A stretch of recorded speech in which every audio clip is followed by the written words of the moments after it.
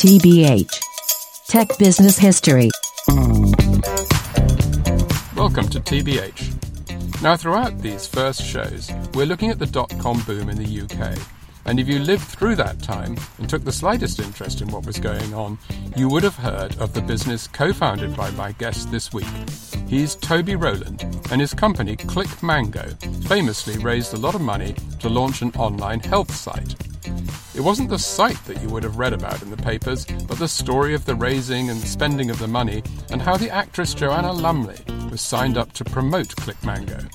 If there was dot-com fever in the UK, then Toby Rowland was at the centre of it.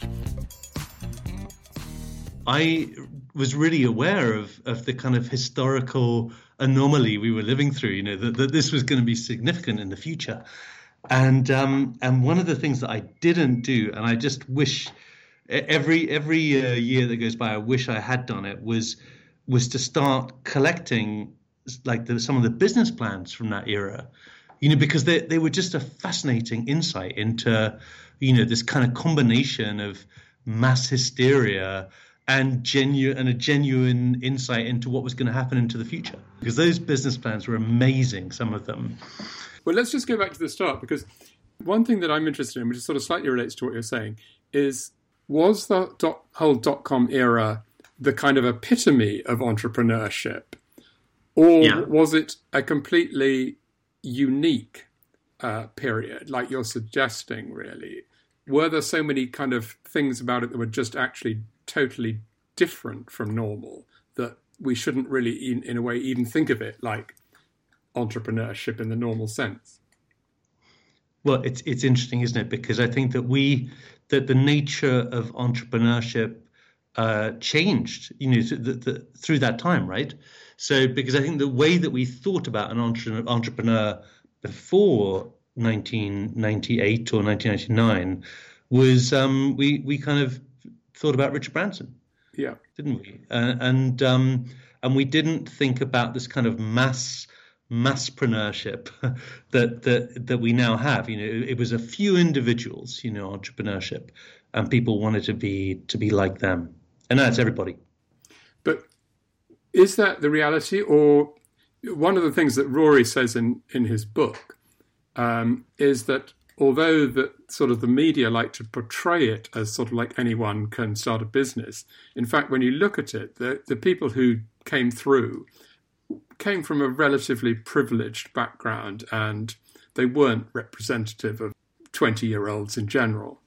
Is that so? I think probably at the time, if you cast your mind back, people were very intent on security, and so that was the way people would leave Oxford and they'd be thinking about their pension, like in their first year out of Oxford, and that has completely changed now, because people know that if they seek security, they perhaps won't have it.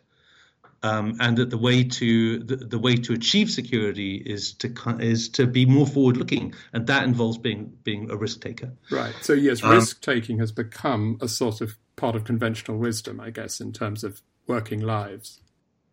Yeah, exactly. So I think, where I think you're right is that some of the people then from that time, some of the entrepreneurs from that era did come from comfortable backgrounds, but it was not because you needed money.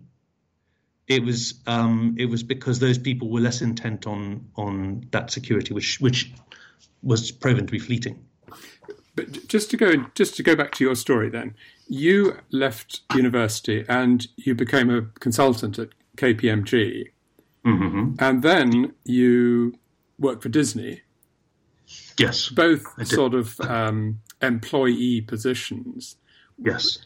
What was your sort of mentality about going from a salary to starting a business? It seemed like a big step. I'd been at Disney for 5 years, and I was very happy in my work at Disney. Disney gave me a lot of love. It was a wonderful place to work. But through my work, I came in contact with all sorts of fascinating companies who had started at that time to come to Disney and want to license the content. And so myself and a couple of a few others inside Disney were more and more regularly deployed to speak to these people because we spoke the same language, and to sort of see what we could get from them in terms of options and equity and et cetera for doing kind of minor content partnerships. And so I kind of got a little bit of a taste for this wilder world outside of the big corporations. Sort of deal making. Yeah. So how did you get from there to saying, all right, let's give it a go? Well, I mean, myself and my partner, Robert Norton, from ClickMango days, we were both very anxious about leaving our jobs. And I think we actually kind of quit on the same day because, it was kind of time, and we had an idea that we thought could fly. And it was a wonderful time to quit your job, because everyone was looking for, to find like young guys with a credible plan, and who looked like they could get something made, So this was sort of 98 or something, was it, or 97? This is 1998, yeah. Yeah, 98. And so let's just go through. So I believe it was your business partner's stepfather had a health farm. Is that right? Correct. And yep. Was that, in a way, the inspiration for you going into online health as a business?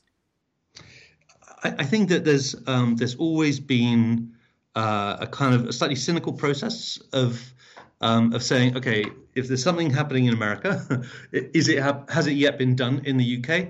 And if it hasn't, or in Europe, and if it hasn't, then there's an opportunity to do it, yeah. And so, it's always been a little bit like that. So at that time, there was a website in the US called MotherNature.com, which was raising a lot of money, and which obviously subsequently went to the wall. But that company was attractive to investors and looked like it was going to do well because had a real story of why it was going to sell product to B2C. And we were emulating that. And I think, to be honest, I think that we backfilled the kind of inspirations of why we should be doing that. We noticed that was there, and it hadn't been done in Europe, and we said, okay, let's do it. You were, in a way, sort of casting around for something to do. Was that one of several possibilities that you were considering? Oh, yeah. We had, I think I probably had 3 or 4 much better ideas before that one. I discarded. But you needed to raise money. Yeah. And you went along to the First Tuesday meeting, I believe. Yeah, that's right, yeah. And First Tuesday being this networking event in London that was trying to sort of emulate the kind of networks that you found in Silicon Valley, I think. And it was a particularly good one. I mean, Brent Hoberman and Julie Meyer are both incredibly accomplished kind of networkers and collectors of people. And First Tuesday was an amazing place to be. So we met Atlas Venture there and pitched them, and then we followed up later on, and we had a few offers. Atlas Venture were not the only one. But yeah, they were the ones we selected. Was it true from Rory's book that you didn't have any business cards with you at the First Tuesday meeting, and you had to tear off a bit of tablecloth and write your contact numbers and stuff on it for people?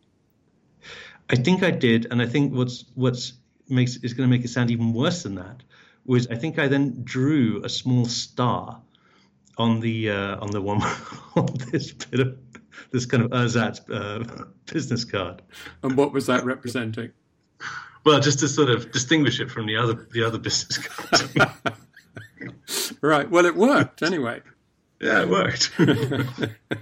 And so how much money were you wanting?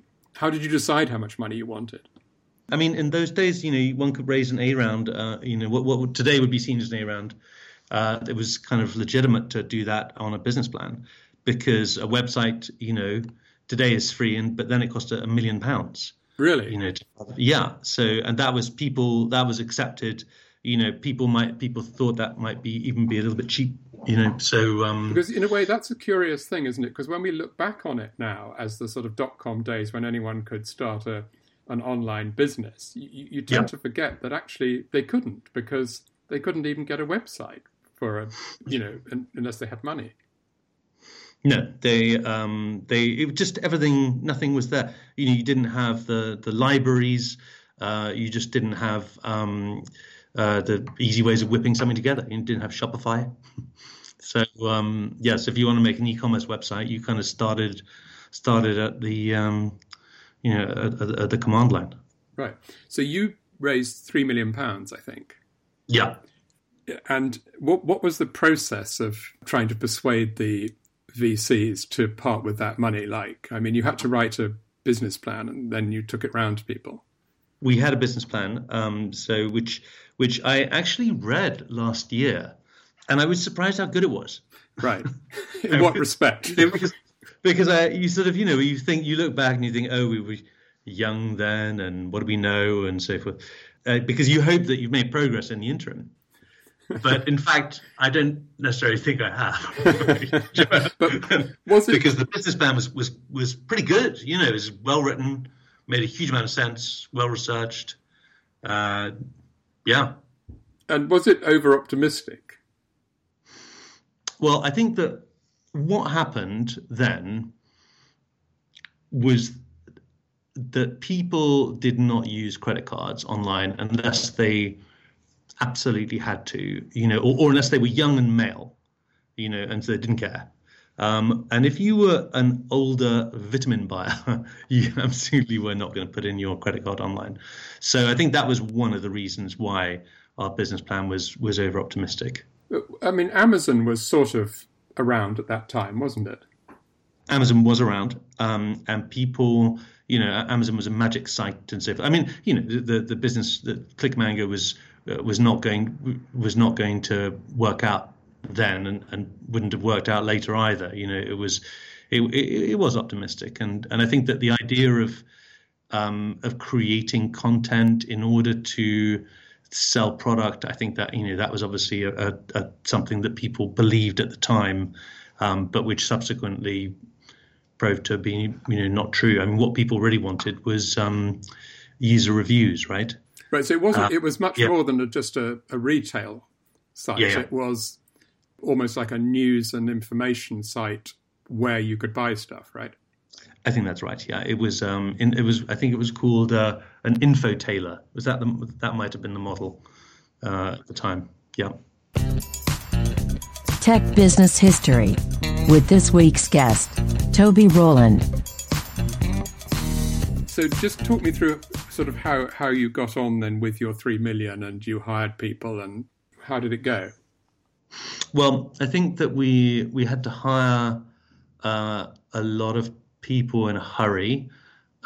We had to get, I think it was Net Decisions, Manoj Badali and Charlie Mindenhall had an agency called Net Decisions, who we then kind of we awarded the contract to build the website to them, and then we hired a lot of people, and we made a beautiful, crazy .com office, and I think it's very exciting at that time. If you think now that the East End was not a place where hipsters and digital entrepreneurs were working. I think we were one of the very first companies to base ourselves there.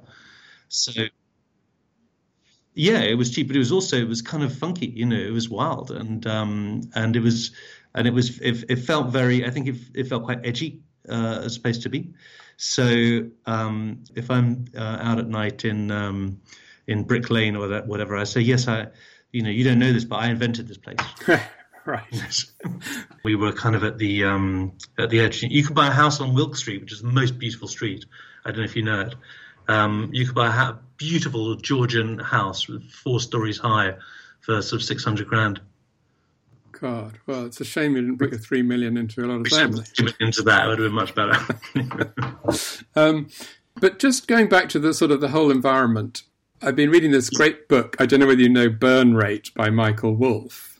Yes. It's a wonderful account of his experiences in New York. One of the things he talks about is that nobody really knew where this was going. And so that from the sort of entrepreneur's point of view, as long as you were confident and sort of just maybe one step ahead of the people who were holding the money, you could get away with it. And confidence and optimism were really what you needed at that time. I think so. I mean, I think at some point the music clearly stopped. I think people wanted you to be spending money and doing more than the next person. They wanted you to spend the money fast, right? They certainly did, yeah. So people said they wanted you to have one in your space and then to be extending. So they wanted to see a lot of coverage. They want to see a lot of press coverage. They want to see you on TV. They wanted to hear people talking about it, and then there was going to be more money. But you did all that, didn't you? You were over everything. Yeah. I think, that, at a certain point, obviously, the tide, started to ebb. And so, yeah. And at that point, I think it became very clear, a few weeks after we've launched, I think it became very clear that, there just wasn't the demand that we'd forecast, and there wasn't the conversion that we'd forecast. Right. So I think you actually launched the site in April 2000. Yes. So it had taken you a good few months since the previous year to actually be ready to sell anything, but you'd already had massive amount of publicity. We had. So we were, I think people wanted like crazy.com startups to write about, and I think that we, to a certain extent, made ourselves to capture that publicity, so the things that we did, that our kind of beautiful office, we had an inflatable boardroom. We had, there was always something new for people to come and film or write about, and so we kept that going. It was a shame that you didn't actually have product for them to buy while they were reading about all this stuff in the papers. Well, I think, I guess you could say, I guess you could, if you were doing it today, you'd say, why are you bothering to do publicity when there's nothing for people to come and do? So what's the point of that? But at the time we were on a mission to get publicity from the get-go, because our very first funding had appeared in the FT. When we were sort of two guys in an office that had a lot of mice in it. Like just daytime, like a lot of mice. And and the FT came and interviewed us and wrote quite a long piece. About how this company had just raised £3 million. But there was a great market in the media, as you say, at that time, for any stories about young people who thought they were going to be very rich very quickly. Yeah, they wanted that. So now you would say, wait until we've launched, and then get some publicity, for the right kind of publicity that makes people want to come and buy. And then I think, it was very much any publicity is good publicity, because we want to be known. We want to be famous, And so we would spend money and we would do stuff. And ultimately we had Joanna Lumley on site, who was just the most incredible kind of brand ambassador to have. Well, it's interesting. Tell me about Joanna Lumley, because, obviously she's a great sort of personality, but yes. She wasn't exactly kind of a cool character, was she? She wasn't somebody who was representing youth at all. Or was that deliberate? Well, it was a vitamins site, and vitamins are for older people, right? So, and so for older people at that time, her Patsy character was extremely attractive and very funny, and Joanna Lumley in general was just brilliant, and she. The reality is, Joanna Lumley is a highly intelligent person, and extremely funny to talk to, and just generally, I think probably could have done anything. I think she probably, if she hadn't wanted to be an actress, then I think she probably could have been an extremely successful politician. Right. She could have done anything. She's amazing. I mean, obviously, you enjoyed your dealings with Joanna Lumley, but was that really a strategy that you should have pursued, do you think? Well, I mean, I remember Robert came into work one day looking a bit depressed, my partner, and said, he said, yes, he said, I was at my grandmother's birthday last night, and I was talking to her about ClickMango, and she asked me if we had any of our own product. And I said, no, we don't. We just sell other people's. We just sell like major brands or whatever. And he said, yeah, she said to me, she asked me, well, why is anyone going to come to your shop then? And she'd had a handbag shop, and she said, well, people would come for the handbags that I had. Otherwise they'd go to someone else. That was kind of a significant moment, I think. Robert's grandmother and her handbags. But it wasn't, you couldn't have done everything you did plus create a whole range of products as well. No, that would have been very hard. But now, I mean, I think probably this, like a site that in some ways kind of reminds me of ClickMango and what it's trying to achieve or what it's achieving is like Hum Nutrition, which is Chris Coleridge's site. And that offers you nutritional supplements which are in some way customized to you, and it does very well. You couldn't have done that either because of the sophistication of the technology required, presumably.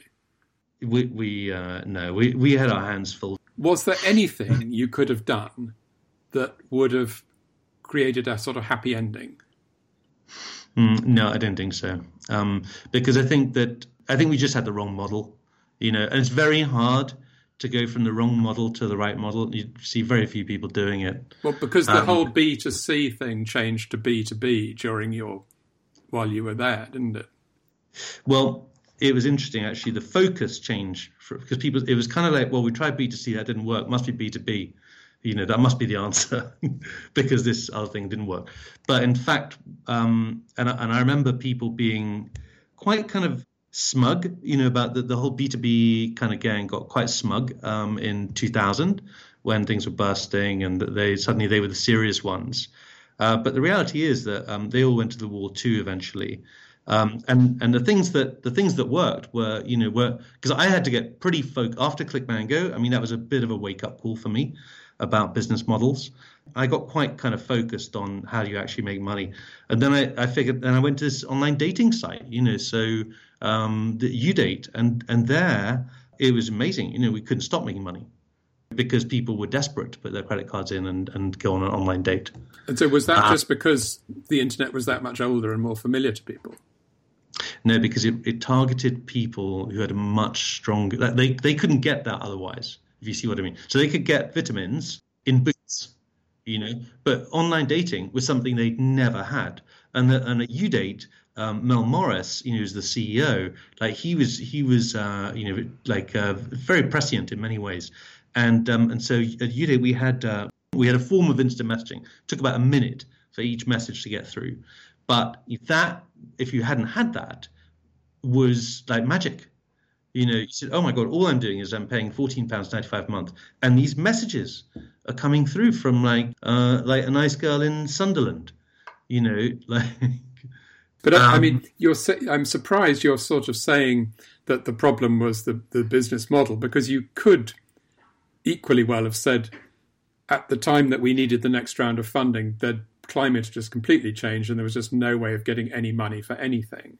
No, I think that online vitamin e-tail, I don't think that was ever going to be a massive business. I'm sure it's a sort of business now, but I would imagine it's quite low margin. I don't want to be mean about other people's businesses or whatever, but I just considering the basic fundamentals of it, I find it hard to imagine that selling vitamin A over the internet is working really well for anyone. But was it rather painful that your venture capitalists who'd been so enthusiastic and giving you the money the first time round were so unresponsive when you went back and asked for more when you needed it?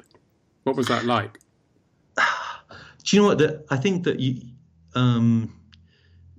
I mean, Atlas Venture they were amazing actually, because they knew. I think when the wind changed, they immediately knew that something was different, and they tried their hardest to help, to sort of help us to do something at that time, and they kind of saw it coming, and they said, "Listen, we've got to get on with it because stuff's gonna, things are gonna start blowing up." And so I think that we all knew that something had changed. Venture capitalists are very optimistic people, and Atlas Venture, I think, were they have to be optimistic, and the most optimistic ones are often the most successful. So that and I think Atlas Venture, were like that, but they're also pragmatic, and they knew when it was time to just look for something else. That they knew when that time had come. You sound remarkably sort of unbitter about the whole thing. I mean, obviously you learned a lot. Did you lose money on it personally, or did you make money on it? What was the sort of bottom line as far as you were concerned with ClickMango? Oh, well, I mean, in those days, this is why I say that it was a very open opportunity, that anyone could really do this, because Robert and I probably put up, I think our office cost us 60 quid a week. And then we didn't have any other costs, before, and then we wrote a business plan, and then, I think we were probably unsalaried for maybe a couple of months or something like that. So we didn't really have to put in any money, and then we closed it down. We had to close it down when the money ran out. It was expensive, £100,000 a week or something, was it? I think I hate to say that. I think it probably was about that, but maybe a bit more even. Yeah, probably a bit more. But you were getting paid by that stage. Oh yeah, no, we were all getting paid. I mean, like I said, it was, we raised £3 million, and we'd spent it within probably a year and a half. TBH Tech Business History. One of the things you always hear about Silicon Valley is that there's no sort of shame in failing, but that the British are not very good at failing. And, but it seems like you've come through this absolutely unscathed, and you've gone on to great things with other businesses. I mean, how did you manage that? Well, I think at the time, I think closing a business, it can just be terribly depressing, or it can be quite cathartic. And fortunately, I've only had to do it once. So that was a nice thing. But I think that just the process of saying, all right, there's a printer there, how much can I get for that? And trying to say, and trying to kind of come out as best as possible for the investors and make sure that everyone's been paid and stuff. That process is quite focusing, and I think it's quite a good preparation for just saying, okay, well, take maybe 6 weeks off and then do something else, So because it kind of really pulls, you get a bit strung out when the business is looking shaky, but actually closing it and going through that process, laying everyone off, paying off all the creditors, it kind of gets you back into quite an organized frame of mind. So when you took your 6 weeks off and then started again, yeah, and you went around and saying, I'm Toby, you've probably heard of ClickMango. Was that an asset or a disadvantage in terms of people's confidence in what you could do next? Oh, well, I think it was actually it was quite bad actually, because ClickMango was one of a few really spectacular busts, and we realized that we couldn't actually just stop talking to the media, because we'd been courting media attention so much on the way up that we thought that we were advised by our public relations agency, who were very good. And they said, listen, you've got to give them time on the way down, because otherwise you'll just look like, real sort of jerks or whatever. So we would be filmed, emptying kind of like documents into the back of dumpsters and all this stuff. So it was all, anyway. So we were like famous dot bombers. You weren't famous in the way that Boo was, though, for kind of totally, we weren't. being so. I think we were famous. I don't think we were famous as being useless. I think it was more like this was a dot bomb, And we personally didn't look too bad, but we had quite a lot of notoriety at the time.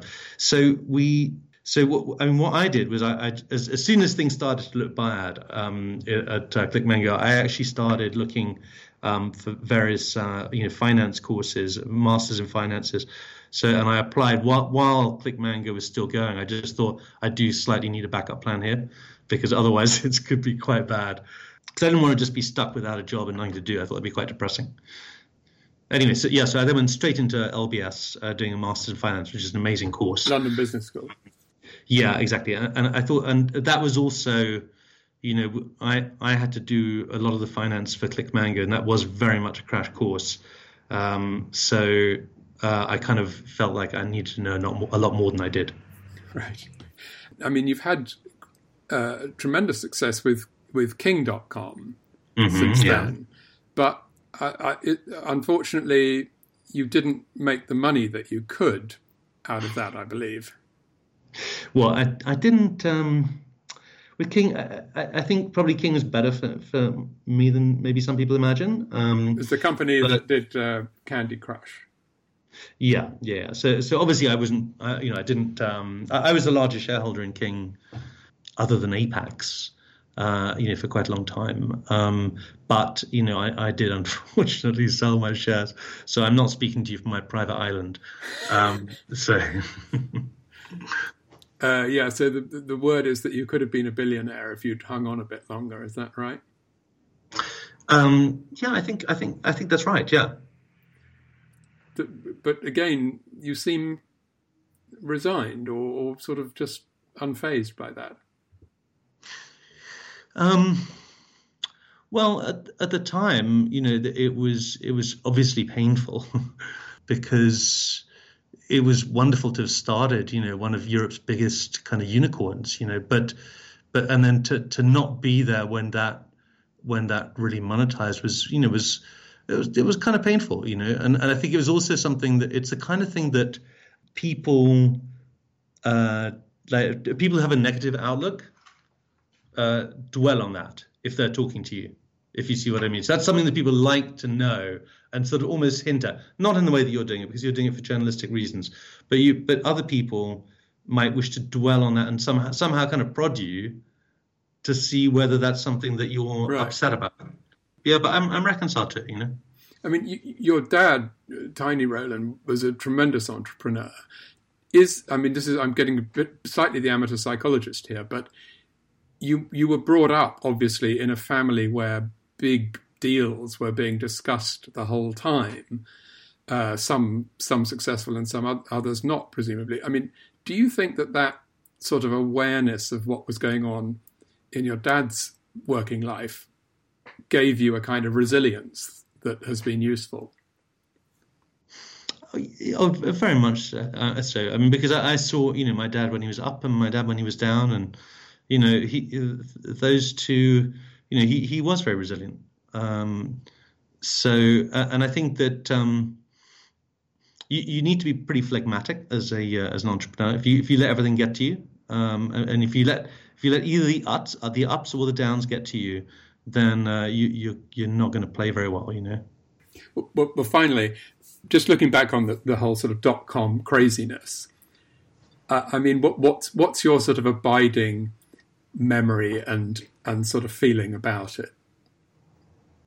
I think it's just like a genuine sort of happiness to have been part of something that I see as, of being of kind of historical importance, to have played something and played it, not terribly, and to have been part of something so fascinating, and something so momentous.